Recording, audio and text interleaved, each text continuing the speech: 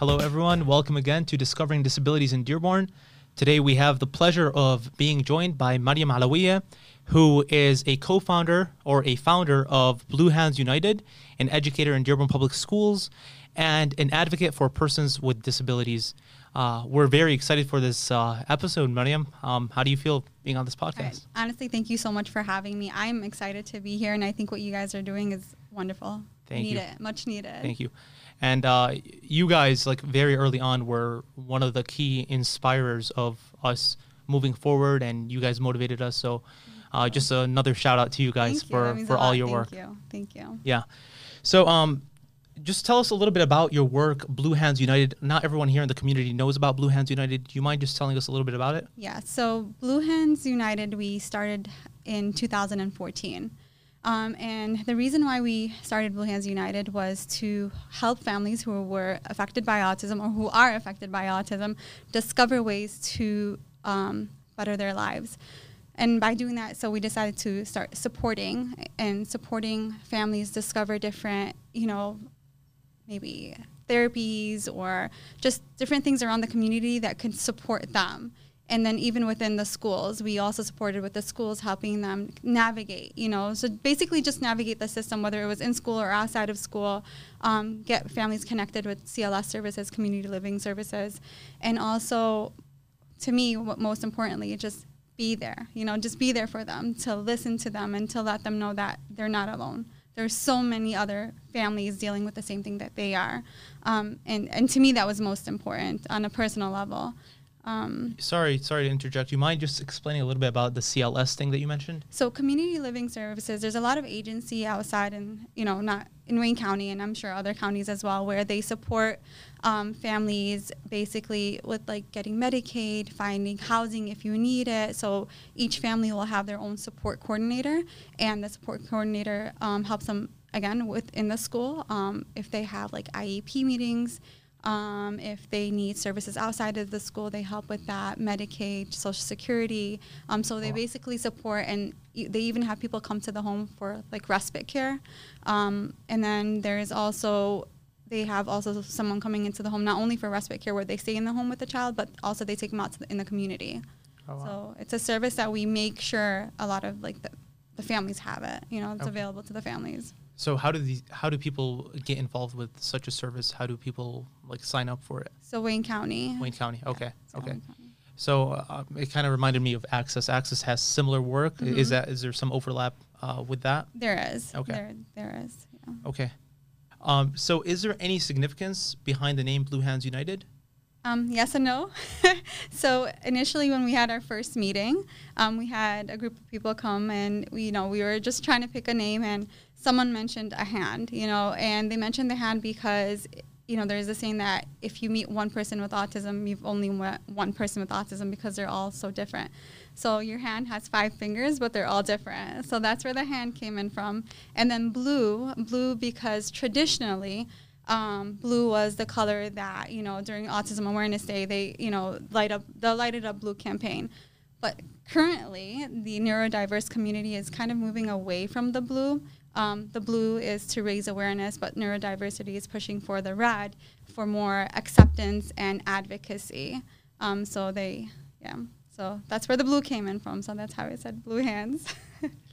And just because this is a platform where we educate, right, I just wanted to kind of mention that, with Blue Hands United, we don't specify what color. I mean, we're sticking with blue because of the name, but we support the neurodiverse community, and also, the awareness, the advocacy, and the education piece. So we're blended in all of it. Right, that's awesome. And each thing does have like a color that represents it. Sometimes the colors do overlap, and I think that's also an important part of awareness in general. But yeah, being all inclusive and not putting so much emphasis on just a color is very important. So what you're doing is is amazing. So personally, I have this question. I want to know more about your experiences working with kids with disabilities, but leading up to that, like even up to that point, what was your moment where you're like, okay, this is what I want to do? You know, like starting from that and then moving on to getting your master's in social work and eventually, founding Blue Hands United? Okay, so long story. I'll try to shorten it up as much as I can. I never imagined going into social work. That wasn't in the plans for me at all. But subhanAllah, like, every time I went to school, I was going for like nursing, pharmacy. It never worked out. Something happens and I had to drop out. And then one day I went to meet a counselor she was leaving. That was her last day. The boxes were in the office. She was leaving and she looked at my transcript and she was like, "What's going on with you?" And I explained my story and I will share it soon. I told her I'm a mom of 3. My 2 youngest are diagnosed with autism, and I explained to her it was hard, And she's like, "So why don't you just go into social work?" I'm like, "Social work?" She's like, "Yeah, just based off of what you're telling me and what you want to do, social work would be the best fit for you." And I went home and I thought about what she said, and honestly, I ran with it. And subhanAllah, ever since I decided social work, everything just like the doors just opened. And so with that, I got my master's in social work. So with that, I started working for a local school district, and I worked as a social worker for 2 years. But currently, I'm working as the autism behavioral specialist for the district. And then with the nonprofit, I felt, honestly, like I felt alone when he's my second child, but the first one that was diagnosed with autism. I began asking questions around the community. Like, I wanted to meet another parent that had a child with autism or that has a child with autism, and I could not find anyone. And I'm like, there's no way I'm the only one in the community. I didn't know much about autism myself, too, when we first started Blue Hands United. I was learning.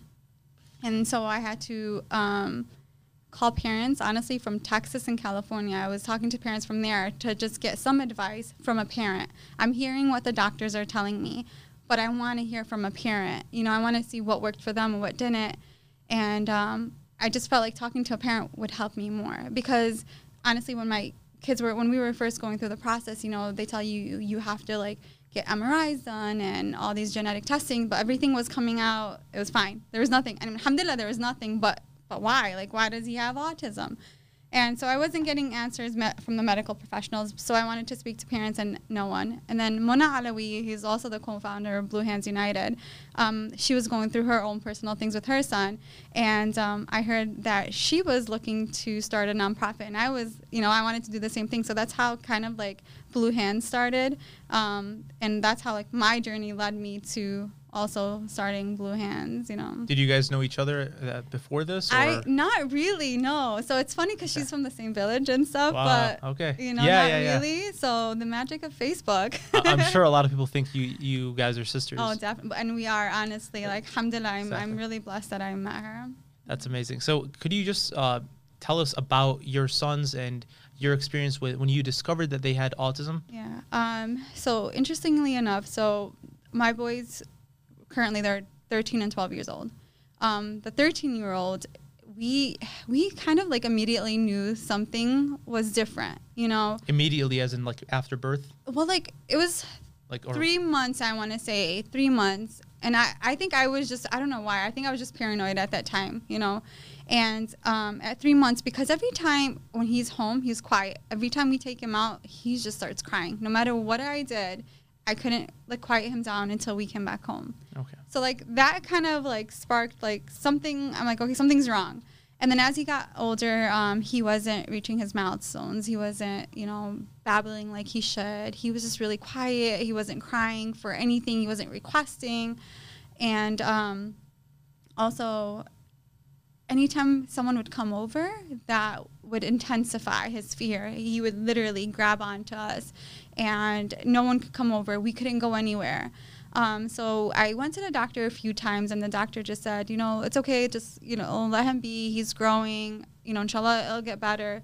But then by the time he was 2, and I was actually at the doctor's with my oldest son, and so the doctor kind of pulls me in the room, and he's like, I think we need to, get him evaluated. And we did, and they told me he had autism. And I was like Googling things too. I know you shouldn't, but I was. So I kind of suspected it. So he was 2 years old at this point when the diagnosis was. Yes, Okay. and back then, that's when they were diagnosing. Like it was after like 2 to 3 years of age, but now they're diagnosing a lot earlier than that. Okay. And then you said, so this, what's the first son's name? Hadi. Hadi. So after you realized Hadi had autism, you guys ended up having another child, and he also had autism. Which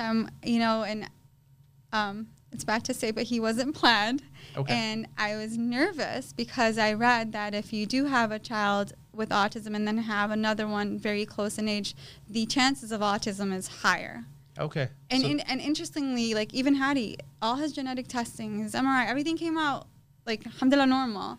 But I was really nervous when I found out I was pregnant because they're only 13 months apart. So I'm like, okay, I knew my chances were higher. And I was observing him a lot. But with Hassan, which is the 12-year-old, he didn't show any signs until, I want to say, a year and a half. Okay. Where Hadi, I've like kind of knew. Sorry to interject so No, many no, times. it's okay, please, So go with ahead. the genetic testing you talked about, so that was done after he was born? Well, once we suspected autism, or the doctor did, and so you go to medical professionals that do a whole bunch of different testing, like cognitive, Okay. and then Because when Social. we researched, and we can ask the doctor behind the camera about, there's a particular disease or syndrome. Fragile X. Yes. Okay. That's a common cause of autism. I don't know if it's a common cause, but I think, is it a common cause? Okay, I didn't know if it was a common cause or Okay. just something that, Okay, so it seems like autism could be inherited in different ways. yes. Okay. I mean, and it's comorbid with so many other. Right. How have the boys changed, like growing up from that young age, showing those signs till now? Similar, different? Very different. Very different. Hadi, when he was younger, you look at him and you knew something was different. He did a lot of the stimming, the hand flapping. He would go on all fours all around like the house and just like rub his head all around. I think it was for sensory purposes. Again, How old was he at this point when he was doing these things? Oh, he was 1. Okay. He was really young. Again, we couldn't take him out. No one could come over because it increased his anxiety. And so with Hadi, and whatever we did with Hadi, we did with Hassan. We put him in ABA therapy. We did speech. In school, he was in a center-based classroom. But subhanAllah, Hadi right now, he's going into 8th grade. He's in Gen Ed. He, you would think he's a typical child, and he is, and alhamdulillah, he's doing very well. He was considered severe initially, and now he's like mild. Where Hassan, he is considered severe because he is 12 and he is nonverbal. He does have some aggressive behaviors, and he stims and stuff. Okay. So tell us a little bit about your family after you found out, you and your husband, Yeah. and now your family ends up finding out, and just the general Dearborn community just branching out a little bit. How did you feel in that regard? Did you feel supported by family? We don't have to say any names or anything, but just in the general Dearborn community, how did you feel? The most support I had was from my sisters. Alhamdulillah, I've been blessed with, my husband, Wissam. He has been an amazing support system, and he literally we're partners. And I feel like a lot of times that doesn't happen. And I feel like, fathers need to be as involved as they possibly can, because it is a lot. It's a lot for one parent, and vice versa. Maybe sometimes the father is the one that is the main person that is, going to all these appointments and going to the school meetings. But I think it's really, really important to work as a team. I know emotionally it gets hard, and, maybe sometimes there's going to be like these arguments, which I feel like everyone has. But I think at the end of the day, if you know that you're one team and you definitely have that same goal for your child, and just stay focused on that, I feel like it's really important for both parents to be very involved and on the same page, and talk to each other about your feelings, because I feel like sometimes we don't do that as a couple. We tend to we get so busy with everything that's happening with our child that we don't talk to each other. And I think what's helped me and Wissam out is that communication. It sounds like you and Wissam have developed like a common goal that you guys are both striving towards. Absolutely. And I think that's very beautiful, where people without a child with a disability or just in general don't have that common goal to follow, and you guys working on towards that goal together makes your bond even stronger. Well, the divorce rate with parents, with the couples who have a child with autism is high. Okay. And if I'm being honest, like, obviously, our tensions were high, especially when we first were going through it. And I think what we did initially was we kind of hid each other's feelings because we didn't want to hurt the other person. Because I seen what he was going through. I seen that he was struggling with, Hattie's diagnosis, and he's seen I'm struggling. So we didn't share. So the only time, we didn't share with each other our emotions. So tensions were kind of high in the beginning, but then we actually sat down and we talked about it. And we understood each other's point, and we knew that, sometimes I need a break, and then sometimes he needs a break, and that's okay. And we knew that anytime we were going through something, to communicate that with the other person. And I feel like that communication piece helped out so much. And, he didn't leave everything up to me, although he always says, well, you're the professional in this. But he's their father, and alhamdulillah, he's played a huge role in supporting and just being there and understanding everything every step of the way. So I think it's really important for both parents to be involved. Communication is the most important thing, like not just giving but taking as well. Like both of them conveying your ideas, your feelings, and also listening to the other person, like really listening, not just like in one ear out the other. So I love that you said really listen. It's really important. Yeah. But other than that, no. I think there's so many factors, because one, I don't think they don't understand it. They don't understand what autism is. Even I feel like as much as I explained it, they still don't understand it. So I think it was kind of a fear, as well. So it's like that lack of knowledge and then that fear. And I don't think they felt like they knew how to support.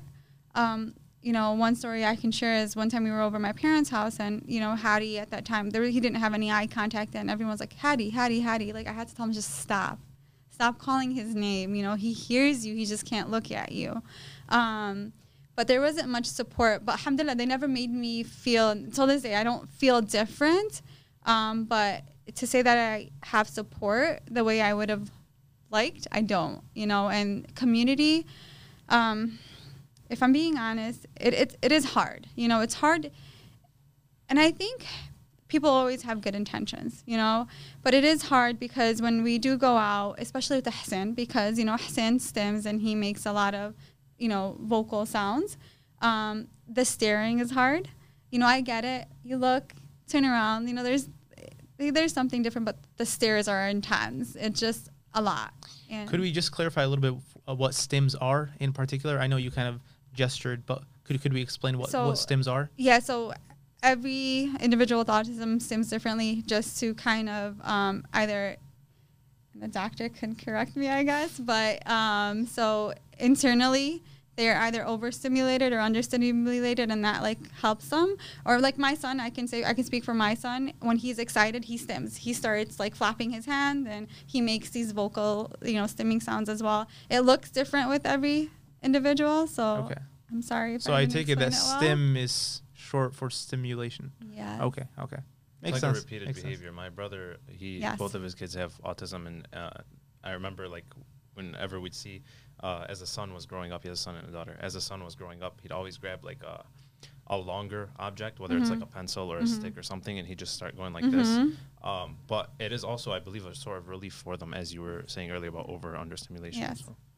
So you were talking about the stairs. You're talking about when you're out. Could you continue talking about that? And what do you propose that people who meet your sons, how should they talk to Hadi and Hassan? Talk to them like you would anyone else. I always tell them, with Hassan especially, yes, he's nonverbal. If you say hi to him, wait for him. Wait for him to give you a smile. Wait for him to look at you, Don't just say hi and leave. Yeah, I feel like just treat them like you would anyone else. That's what I ask. We don't treat them any differently. Hassan, and I know I say Hassan a lot because Hadi, alhamdulillah, he's doing a lot better. But Hassan is the one that I feel like it's important to talk about him. Well, it's important to talk about both because Hadi is kind of struggling right now socially. because, you know, it took him a lot longer to speak, and I think just autism in general. But then with Hassan, you know, people recognize him more than Hadi when we're out. They look at Hassan because, you know, he's taller than me. There's this big boy, and he's making these sounds, and sometimes they're really loud. Recently, we took him to Home Depot, and something happened, and he just screamed and flopped to the floor. So two people approached us, and their approach was very different. One older Arabi male, he tells my husband, "Idrubo," like hit him, like don't let him do that. My husband's like, "No, I can't hit him."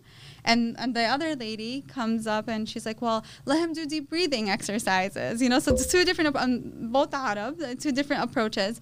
So then the gentleman comes up to me and he's trying to talk to me about Hassan. I said, "Ammu, like, I'm sorry." I said, "But he عنده توحد." You know, so I said he has autism, and he's like, "Oh, I'm sorry."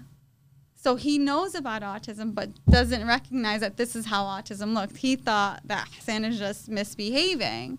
But the second I said he has autism, like that whole demeanor change, he's like, "I'm so sorry," you know? So that was kind of interesting. So he knew what autism was, but then again, you know, didn't know. That's why these initiatives that, you know, that we have going on are so important to not just teach people definitions of disabilities and things like that, but like teach them more about them, you know, what to look for, how to like be communicative with them. And that's also, you know, going based off the idea that you said, like, okay, even if he's nonverbal, that doesn't mean he's not non-communicative. Like he can understand things still. Whether there's stares, like he'll know people are looking at him. You know, the things that people say, just because he doesn't talk doesn't mean he can't understand what other people are saying. He definitely understands it. I mean, we all do. We speak to Hassan Adi, like we talk to him normal. And he understands. He just can't communicate. He communicates through an AAC device, a speech device. Could you tell us a little bit more about that device, how it works? So it varies per individual. There's different programs, and it just speech and ABA, they're pushing it. So they have a way, because, you know, before they used to use a lot of sign language. Yeah. We don't understand sign language. So that AAC device helps them communicate with everyone and anyone. You know, it's different pictures, and they just click on the picture, and it just like it'll say what they need. I heard those devices are pretty expensive. No? So, I mean, yes. Okay. But your speech pathologist at school can apply for one for you, and you get it through like the school, like Medicaid or your insurance and stuff. Or if you go to a local speech center, they also get it for you. But I'm sure they're expensive, but I know like the school supports, and also insurance. Yeah, insurance always helps when people have it. It definitely does. But just to go back to, you know, how should people treat them, I do really, really want to emphasize, just like treat them like you would anyone else. I feel like that's so important, because something my husband and I always, we agreed that we're not going to treat them any differently. We knew that taking Hassan out to a restaurant was going to be hard. We knew that taking Hassan out to the mall was going to be hard, going on an airplane.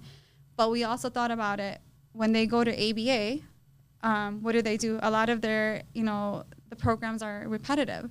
So we figured, okay, the first time it's going to be really hard. The next time it's going to be hard. And then, inshallah, with time, it eases. So now Hassan sits at a restaurant and he orders what he wants through his own, like, communication device. It's the same restaurant all the time, but we're okay with it. But we wanted him to experience that. We wanted him to be able to go out to a restaurant and see how that is. And we didn't feel like keeping him home was going to help him in any way. We wanted him to be out in the community, and we wanted others to see him. That's a common struggle that we've heard a lot on this podcast, especially with like our last episode with Wahbe, for example. He talked about how people with disabilities would expect him to stay at home, or the community at large would expect people with disabilities to just stay at home and amount to nothing.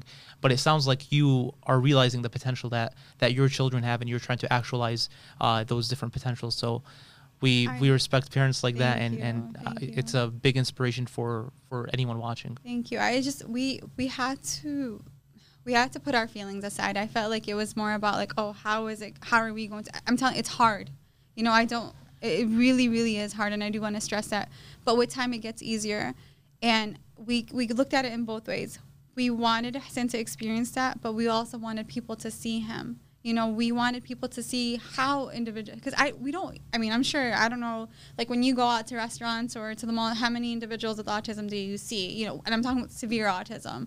We don't see much. Like a lot of times I just see a Hassan, you know, and I want to encourage parents to do it, not only for their child's sake, but also for others around us in the community to see them and kind of normalize it. So what I'm hearing is it's not that those people with severe autism aren't there, but it's that they're probably in their homes. Yeah.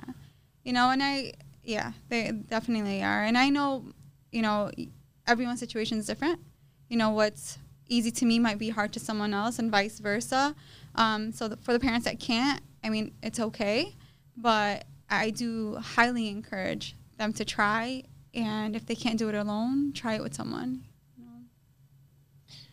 I wanted to ask you about Ali, your oldest son. Mm-hmm. Just his experiences, you know, having two younger brothers with autism. How do you feel that developed his character? And also you as parents, how did it shape you as individuals? I'll start with myself. I have to say, and I was driving the other day in the car and I was thinking about it. I was thinking about Hassan mainly. He's definitely changed me and his father, honestly, so much. I feel my patience is so much better now. I look at the world differently. A lot of things that maybe would have mattered to me before don't anymore. I appreciate so much more of what life has given us. And, you know, we're living with angels. Like, you know, what better than that? Like, we're so lucky that I actually have, like, I literally say I have two angels at home, you know? And I'm thankful for that. And this is where the tears are going to start coming in. I'm thankful for that. And I also say, like, there's a reason why Hassan was given to us. You know, I feel like Hassan, not only what we're doing is, like, helping him, I feel like he's also is helping other kids, you know? Sorry, guys. We have the tissues for a reason. That's why I said get the tissues. So me, it definitely, I feel like, made me a better person. Ali's really quiet about it, but I do think it shaped him into the person he is. And, you know, alhamdulillah, he's a really, really good young man. I feel he's wise beyond his years, and he's very respectful. I feel like he feels a lot more with people, you know. And one thing, you know, we were talking about earlier, I kind of feel bad for is because I feel like Ali is trying to think about what he wants to do in his future in a way to more so, not for himself, but to support his brother. You know, he's trying to figure out, like, okay, I'm going to school. What am I going to do in school? He wants to do something that he feels like is going to be able to not only support his family, but also his brother as well, because he tells me, he's like, Mom, like, he's not going to go into, like, any home or anything. He's going to stay with me. So, yeah. The best thing for that, I'm not a parent or anything, but I think the best thing for that is for him to do what he's most comfortable doing. This is also what I mentioned earlier, because the best thing he can do for his brothers is to be there. Mm-hmm. And for him to be fully there, mm-hmm. he needs to do what he loves, because that's going to keep him in the right mindset. Absolutely. I agree with you 100%. And we told him, like, his father and I, we've mentioned, don't worry about that. Like, that's why I'm working. That's why his father's working. And we have a plan, you know. So we don't want him to worry about it. We just tell him, you do what is going to make you happy, what's going to make you comfortable. But I feel like no matter how much we say it, khalas, it's in his head that my brothers are my responsibility. Yeah, I mean, it's his blood at the end of the day, and he grew up with it. So I don't think isolating the two and just ignoring it is necessarily, like, the best thing. Yeah. And if it is informing his future goals, then so be it. He'll be more competent in his field with his lived experiences more than someone else who didn't have those lived experiences. No, alhamdulillah, honestly, alhamdulillah, he helps out so much. Like, he takes his brothers and brings his brothers to therapy. Hassan, the first name he called was actually Ali. He didn't say Ali, he says Oye, but I mean, we know that's Ali, and he looks for him when he's not around, so he has, like, that really strong bond with his brothers. But I feel like if you ask him to talk about it, he's, like, really kind of, he keeps it all in, you know? Yeah. I think that is normal. It's not the easiest thing to talk about, but hopefully with platforms like these, it's becoming a bit easier. Before we go on our break, I wanted to ask you a little bit more about the therapies that are going on right now. You mentioned therapy. So what kind of therapies do your children do they currently go to therapy? So Hassan does. Hadi was, but he graduated out of ABA, Applied Behavioral Analysis. And I've heard different things about ABA. Yes. I don't know if we want to jump into that. I mean, I'm not a professional in that field, but I believe, on a personal level, if it's done correctly, it's really helpful. Okay. But there's a lot of different views on it. And, today I was actually talking to a parent, and I told a parent, I said, from a parent to parent, if you want ABA to really be effective, you need to be, in close communication with that BCBA. The person that, creates the programs, and make sure that you don't have a lot of technicians working with your child, because whoever's working with your child, you want to make sure they know the program. So if every day someone new is coming in and working with your child, they don't really know the program. So it's really important that you have that close communication with that BCBA, and also make sure you limit the amount of technicians working with your child. It's also harder for the child. Sorry to cut you off. It definitely is. But again, if it's done correctly, and you're working with the right people, I think it's very effective.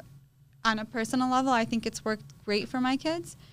With Hadi, we realized that, khalas, alhamdulillah, he's doing well, and we didn't feel like he needed ABA anymore. So what we did with him now is he's mainly in sports. He goes to boxing. We're going to hopefully put him in taekwondo. He wants to do that. He wants to play sports. So because of we want him to have that social life. But Hassan is still currently receiving ABA services, and he also receives Hadi as well, speech services. But then there's also occupational therapy, physical therapy. All depends on the child's need. And I keep saying child. I feel bad, but also adults with autism. I feel like we tend to forget about the adults with autism. Yeah. But yeah. Okay. Well, we'll take our break now, but this has been great. Thank you. Hey, everyone. Thank you for listening. We hope you're enjoying the podcast so far. If you or someone you know would be interested in being a guest on the podcast, or if you have any feedback, please feel free to reach out to us on Instagram at DreamDearborn, or on our website at dreamdearborn.org, or on our email at disabilitiesproject@umich.edu. Thank you. Okay, welcome back, everyone, to Discovering Disabilities in Dearborn, where we're talking about autism, we're talking about Blue Hands United and all the amazing work that Mariam has done and her experiences with her children. Thank you so much for having this honest and candid conversation with us. So I wanted to kind of talk to you about the idea of parent involvement when it comes to autism, because you're a very involved parent. But unfortunately, not every parent is like that. Not every parent who has a child with a disability is as involved, and that could be for many, many different reasons. I kind of wanted to hear your thoughts on parent involvement in relation to how it affects the outcome of a child with a particular disability. I think parent involvement is key. We always say you are your child's voice, and you definitely are your child's voice. So definitely being involved and having that close communication with the BCBA, your child's teacher at school. I feel like it just changes so much, and I think it strengthens you as a parent as well, because you're learning through the process too. You're learning from different professionals, and you're just more observant with things, And I think as a parent, you know your child the best, and it's important. It's important to share your experiences at home with your teachers, your BCBAs, and all of them. Just to add to that, I also think it's important as a parent, being a person so close to your child. I also think it's important to provide some kind of way for your child to open up, and maybe it can be as simple as just writing what they're thinking down on a paper, not for a specific question, just in general what they're thinking about, or representing it in some way. But one thing that I always like to think about is, people with autism, they have I don't know if this is true or not. This is how I think of it. They have a different way of looking at the world, and it's not necessarily a bad way, you know. So it could be something as simple as like, okay, we look at a tree, for example, as just a plant, you know, but they might look at it as like something that's provides oxygen, you know, provides a home for certain insects, just different way of looking at things. And I think that can translate to doing something like tremendous, you know, like we look at all the examples of famous people in the past who have autism, have other disabilities, and they were able to accomplish so much and change the world. And I think that if we kind of, you know, allow people with autism, our children, you know, but also our adults as well, if we allow them to open up and, you know, provide the way they think and know that that's okay to share that, I think that'll go a long way in helping them understand that, okay, I can make a difference. So I just wanted to add that. But no, definitely, it's very important. I feel like, you know, they also feel so much more than maybe we do. You know, I don't know, maybe like they just feel your strength and they I don't want to do more too. I just think it's really important as a parent to advocate not only for your child, but again, just to go back to what we were saying earlier, for others to also learn. And I want people to actually ask me questions, like, you know, when we're out. I don't know how I got into this, but right now, but I feel like if we as parents are more vocal about it, we provide opportunities for others to ask questions. So like we're kind of unintentionally like educating because we're open about it and we're allowing people to feel comfortable, because maybe it's an issue with them that, you know, they don't feel comfortable asking, but if they see that you're more open about it and that you're speaking about it, then they'll feel comfortable asking you questions. So I feel like if being involved wasn't just for myself and my kids, but also for others outside of our home, just for people in the community to see and ask questions. Right. And speaking of opportunities, just to take this back to Blue Hands United a little bit, what kinds of services do you guys offer, as well as are there any like volunteer opportunities for people to get involved? Absolutely. We always welcome volunteers. On our website, there's a link where anyone can go and just like put in your name if you want to be a volunteer. And so Blue Hands United, right now we're like the middle person. We're the middle person between like schools. We support families kind of navigate the school system, and also within the community. Like I said earlier, we kind of support them with getting like ABA services or CLS services. We provide them with, you know, names of places. We also call for them, emotional support, financial support, and then also our goal is right now we have a summer program. It's about to start actually Saturday. We have like a pool party going on. So we want to do things throughout the year for parents that have a child, not only with autism. So I know initially we said Blue Hands United for autism. So we kind of dropped the autism piece. Yes, we mainly support families with autism, but we never turn down anyone else. Like we've had families that have a child with Down syndrome that asks for support. We will never turn down any other family. So right now I feel like we're supporting any family that has any loved one with a disability in general. But so we try to hold different events around Dearborn where we've went to restaurants, we went to the zoo together, just give them these experiences that maybe as a parent by yourself you're going to be nervous or you don't want to feel different. So just give them the opportunities to experience different, you know, like going to the pool, going to the zoo, you know, going to the park. And I think if that's the only thing you guys did, that alone would be sufficient. And I know you guys do so much more than that, but just giving parents and families the sense that they're not alone goes such a long way. Because they really are not alone. It's just hidden, you know, swiped under the rug or whatever the phrase is. But you know what I'm trying to say. It's like the fact that you're making these things a reality, I think, and showing that these are real things, I think it's very important. Thank you. I mean, to me, that was the most important thing. I wanted families to know that you are not alone. I want families to, you know, to be more comfortable with taking their... I can't stress, like I feel like I need to stress this. I can't stress it enough that take your kids out. I know it's hard. I know it's hard, but I feel like it's so important for others to see our kids. It has to become something natural. And I like what Rashad was saying earlier. We didn't really touch on it when he was talking about the trees and their way of thinking. I think having that diversity of thought, having that diversity and then including these individuals, whether in the classroom or in the public, is such an important thing. And a very good example of a person who does that is Halal Food Junkie, Ibrahim. I appreciate how he always brings his brother Aki, on his page, and he has a lot to offer. So doing things like that, I think, goes a long way. It definitely, and I know in schools they are pushing inclusions and general ed classrooms, and I feel like we need to do that outside in the community as well.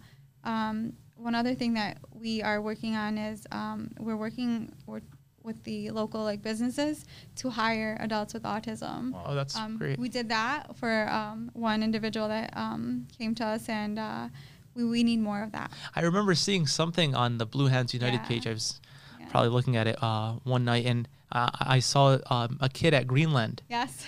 Probably a very old post. Well, he's at Target now. So, okay. Was it Target? Or one of the stores, I'm not sure where he is. He is in one of those That's amazing. Stores, That's great. And I know there are other stores solely run by individuals with disabilities. Could you speak a little bit on those? I don't think we don't have any in Dearborn, but I do know another. There's that thrift store on Ford and Telegraph. I know there's. Forgetting what it's called. Oh my God, I can't remember the name of this place, but everything is made by individuals with autism, and they sell it. There's a coffee shop. I can't believe I forgot the name. There is a coffee shop I said I wanted to go visit as well that also hires individuals with disabilities. That's something we would love to bring to Dearborn too. Blue Hands United. We have a lot of plans, of future plans and future goals. Inshallah, we can. We just need, I feel more support from the community. On the educating and also sponsoring and donating, so just to help us reach that goal. Blue Hands United is definitely involved in the community. You have the services that are by name that people can get and that you provide to the community, but you also have community involvement, which isn't directly a service provided by you, but just trying to go and communicate and interact with as many people as possible and help as many people as possible. I came across this one article that spoke about something you guys did last year, which touched a lot of people, is when the floods hit. You guys were kind of you reached out to families or you had them fill out a form. I'm not quite sure if you want to talk a little bit about that, but basically families that had special needs children, if they had a certain device or school supplies or anything that got messed up in the flood, you guys were kind of providing them with that thing, so if you want to talk a little bit about that, it would be much appreciated. And also another thing that I want to know from that, I keep hitting you with these long questions, I'm sorry, but maybe let her hit this question and then we can go back to that one. All right, that's fair. So during COVID, I knew on a personal level how hard it is, because now their routine was broken. So, and we couldn't hold any of our events that were in person. So we wanted to do something. We were feeling bad, and how could we support, And we felt like the best way to support is to give back, especially we had parents email us that, like you said, certain devices or certain blankets that they loved or toys were damaged, through the flood, and we wanted to support, and we felt like that would be, for that time, the best way to support. And so we tried to replace the items that were damaged by the flood. And alhamdulillah, it was pretty successful. So we were happy to do it, because we have a yearly event in April, and we couldn't hold that, and we were feeling so bad about it. So we were just trying to find different ways to stay connected with the community, and showing them that continue to reach out. We're here, even for emotional support. We did have a lot of parents also call and they just wanted to vent, because ABA services stopped, they're at school. Because of COVID? Because of COVID. Yeah, so let's talk a little bit about... you said flood. I went into COVID, sorry. It's okay. It's fine. It was related. The flood happened during... Did it? Okay, so everything is kind of COVID-19 flooded our community. Yeah, no, it's all overlaps. It's just the idea of services for individuals with Yeah. disabilities, which were already relatively limited, being further limited by these natural catastrophes and whatnot. Yeah. I guess it all played the same in my head. Yeah, yeah. So let's talk a little bit about once we first found out about COVID-19 and how it affected Blue Hands United as an organization. Yeah. What was your response dealing with it after having all of these services and everything you guys did? I'm sure, everything got flipped on its head. Yeah, well, I kind of sort of like, I don't know how I mixed the flood with COVID, but so yes, our event. So we have this yearly event that, over 600 people like attend. And we usually hold it in one of the Dearborn Public Schools gym, and we couldn't hold it anymore. And then also a lot of what I was saying earlier, like the services, the ABA services, speech, school, everything stopped. So we couldn't support physically. So we tried to just support, emotionally, mentally, however we could. We stayed in close communication with parents. If we knew of any services that were occurring, like for the child in home, we informed the parents. Again, and we did, like, if there was any toys or anything that we can support with, or even like educational items that we can support with while they're in the home, we did that. A lot of families called with their child's behaviors increasing. So we kind of guided them as to what they can do at home. Maybe could we talk a little bit more about the children or even the adults with these various disabilities? You talked about their behaviors increasing. Yeah. Did we hear anything else? So mainly the behaviors, the sleep schedule, parents, they were emotionally drained, physically drained. And then also online schooling is very difficult for a child with autism. They can't sit for a long period of time. And a lot of therapy services, they paused, or they were in home, but in home later, but they're via, telehealth, right? But I mean, how many individuals with autism can sit for over 15 to 30 minutes on, in front of a screen?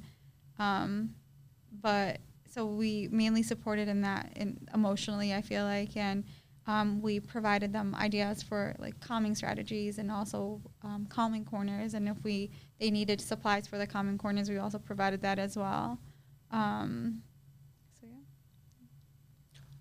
During your time, providing those things to families, did you notice like the differences in things that people appreciate and people need? And do you think that can lead to like maybe an online list of something for parents to try, maybe, or for children or anybody with with a disability to try and see if they'd enjoy using that thing or having that service? When you say appreciate, like, can you just, I'm sorry, can you? So like whatever it may be, whether this goes back to the flood a little bit too, but like the devices, or you mentioned a blanket as well, but like anything that somebody really appreciates, and holds dear to their heart. Do you think that could be translated to like an online list or something like that, where other people can also try those things, try using them? Absolutely, and I actually like that idea, having that online list. Absolutely. Write it down. I should, right? No, definitely. And a lot of it is, just like fidgets and sensory toys and weighted blankets. And do those things actually help with? I mean, I've read some research on fidgets. I don't know about. Basically, depending on their sensory need or what they're trying to communicate, certain fidgets will work. Yeah. If you have this child that is, overly stimulated, you're not going to like give them a ball to throw or to play with. You want to give them something calming, And that's why I think having that list is important, so they can kind of see what works best. Absolutely, having that list and kind of listing, okay, this will help with this type of sensory need and this type of sensory need. So no, definitely, I think your question is important. Yeah. Something my husband and I did, and I'm not saying this is right. This is just something we did. I know with autism, a lot of individuals have a lot of sensory needs. For me, and I feel like this is just a personal thing, I always think about my children in the future. What would look appropriate later on in the future? Hattie, he did a lot of like hand stimming and a lot of turning. So when he was younger, what we felt would be most appropriate, so instead of him flapping his hands, we would grab his hands and play Ring Around the Rosie.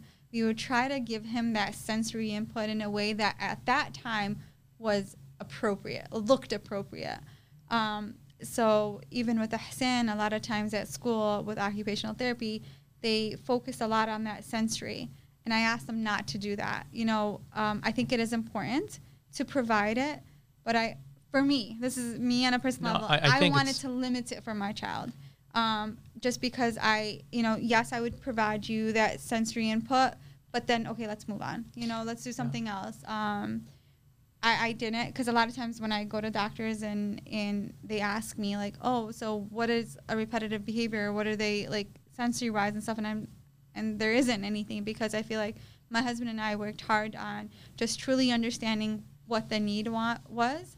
And at that age, what is appropriate. Yeah. And I'm not saying this is going to work for everyone, but it worked for us. And that's something that we wanted as parents for our children. It sounds like finding your own solutions, whatever works, is the key, because a lot of these things aren't generalizable.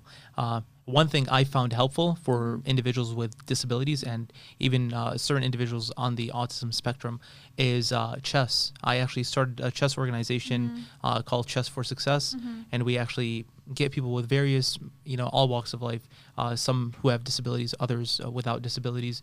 But we've had a few individuals with autism learn the game, and, it stimulates their mind, and it kind of gives them some relief in a sense, because there's so much novelty in chess. Every position is different, so in that way, it's very stimulating. So, yeah, it goes back to finding solutions or whatever works for any given person. Yeah, we always say, behavior is a form of communication.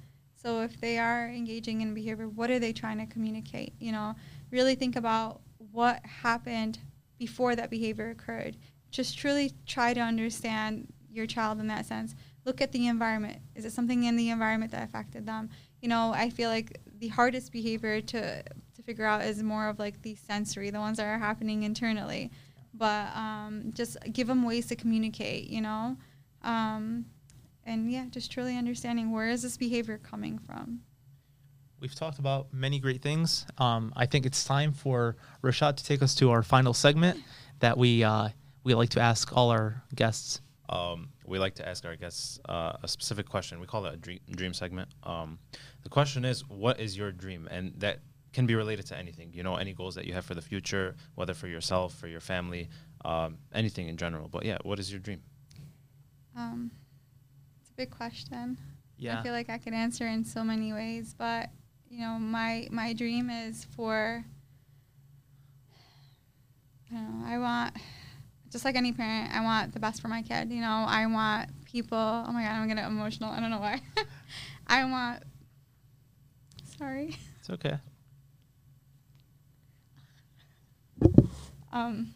I want people to treat my children like they would anyone else. I want parents to educate their children on special needs and, just teach them to be kind, to give others that are different an opportunity. Give them a chance, play with them, talk to them.